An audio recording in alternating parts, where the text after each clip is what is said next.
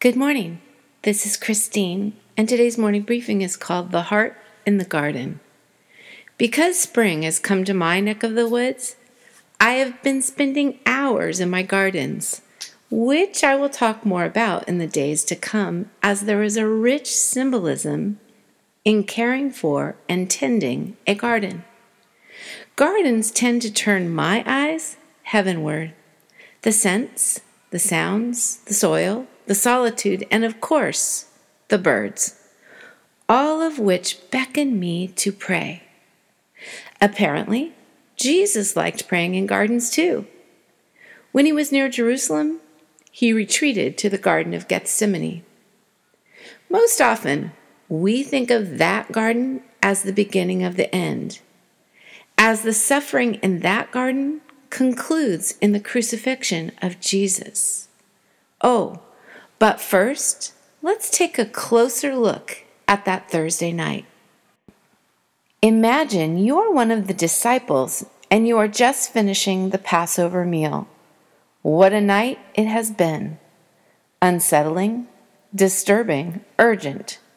Judas has left the table as you look from face to face, all wondering what could have happened to your brother. Then, with a stiffened resolve, Jesus stands to leave the upper room, walking down the stairs out into the night and crossing the short distance of the Kidron Valley to the Mount of Olives. All 11 of you get up to follow him, certain he is heading to the place you often go with him to get by yourselves. And indeed, Jesus stops near the bottom of the mount in the familiar garden. He looks at you and the other disciples. Sit here while I go over there and pray.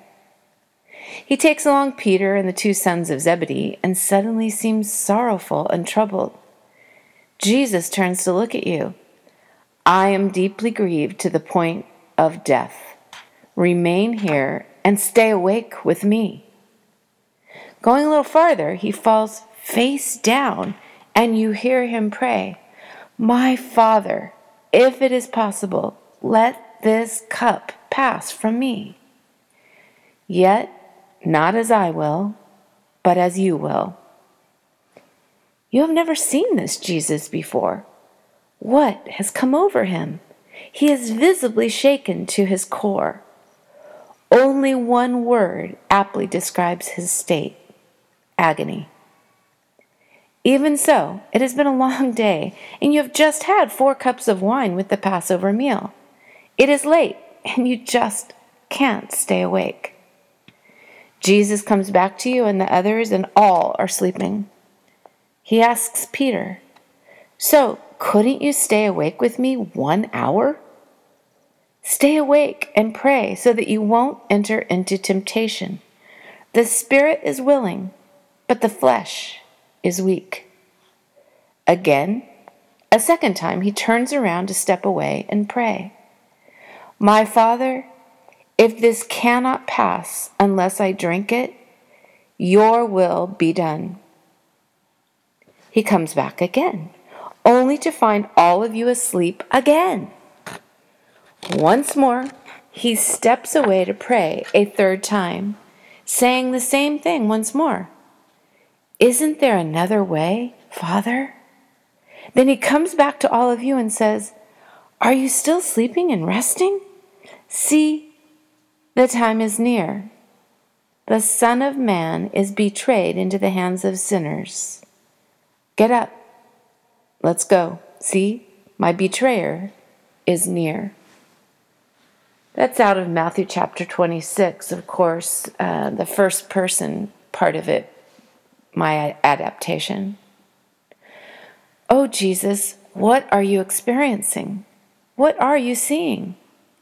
It is not just the horror of the crucifixion that awaits Jesus, but he is seeing now that even as he cries out to him, even as he pleads with him, his Father remains silent. And further, he knows the moment will soon come when God the Father turns his back on him as all of our sins are upon him. Jesus is recognizing the agony of total separation with God. Only the gospel writer, Luke the physician, writes of Jesus' agony causing his sweat to become like drops of blood, falling down upon the ground. Out of Luke chapter 22. It seems that around the sweat glands there are multiple blood vessels in a net-like form. Under the pressure of great stress, the vessels constrict.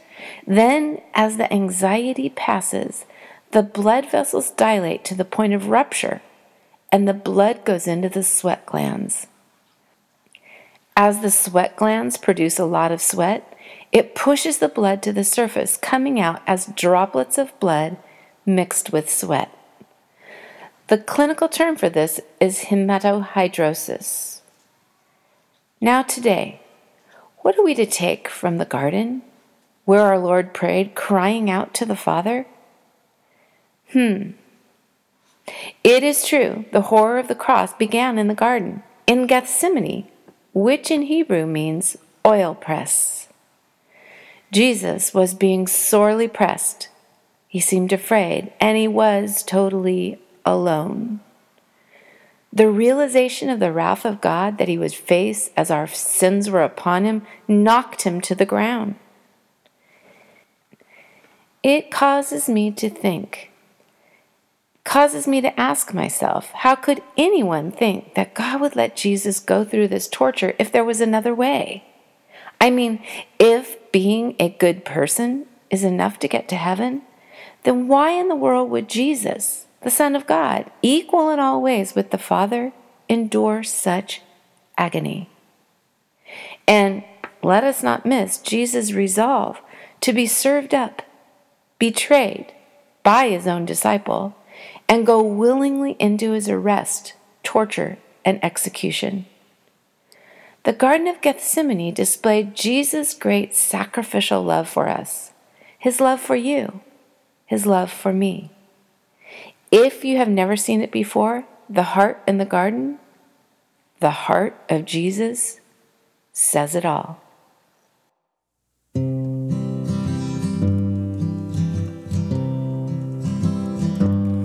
I come to the garden alone, while the dew is still on the roses, and the voice I hear falling on my ear, the Son of God discloses.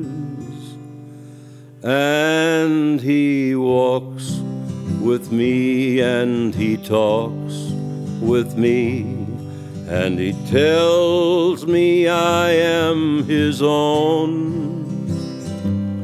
And the joy we share as we tarry there, none other has ever known. He speaks, and the sound of his voice is so sweet, the birds hush their singing, and the melody that he gave to me within my heart is ringing. And he walks with me, and he talks with me, and he tells me I am his own. And the joy we share as we tarry there, none other has ever known. I'll stay in the garden with him, though the night around me be falling, and he bids me go through the voice of woe. His voice to me is calling,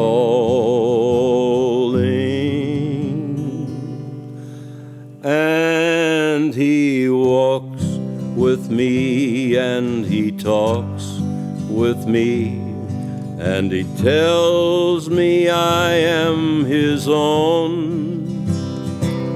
And the joy we share as we tarry there, none other has ever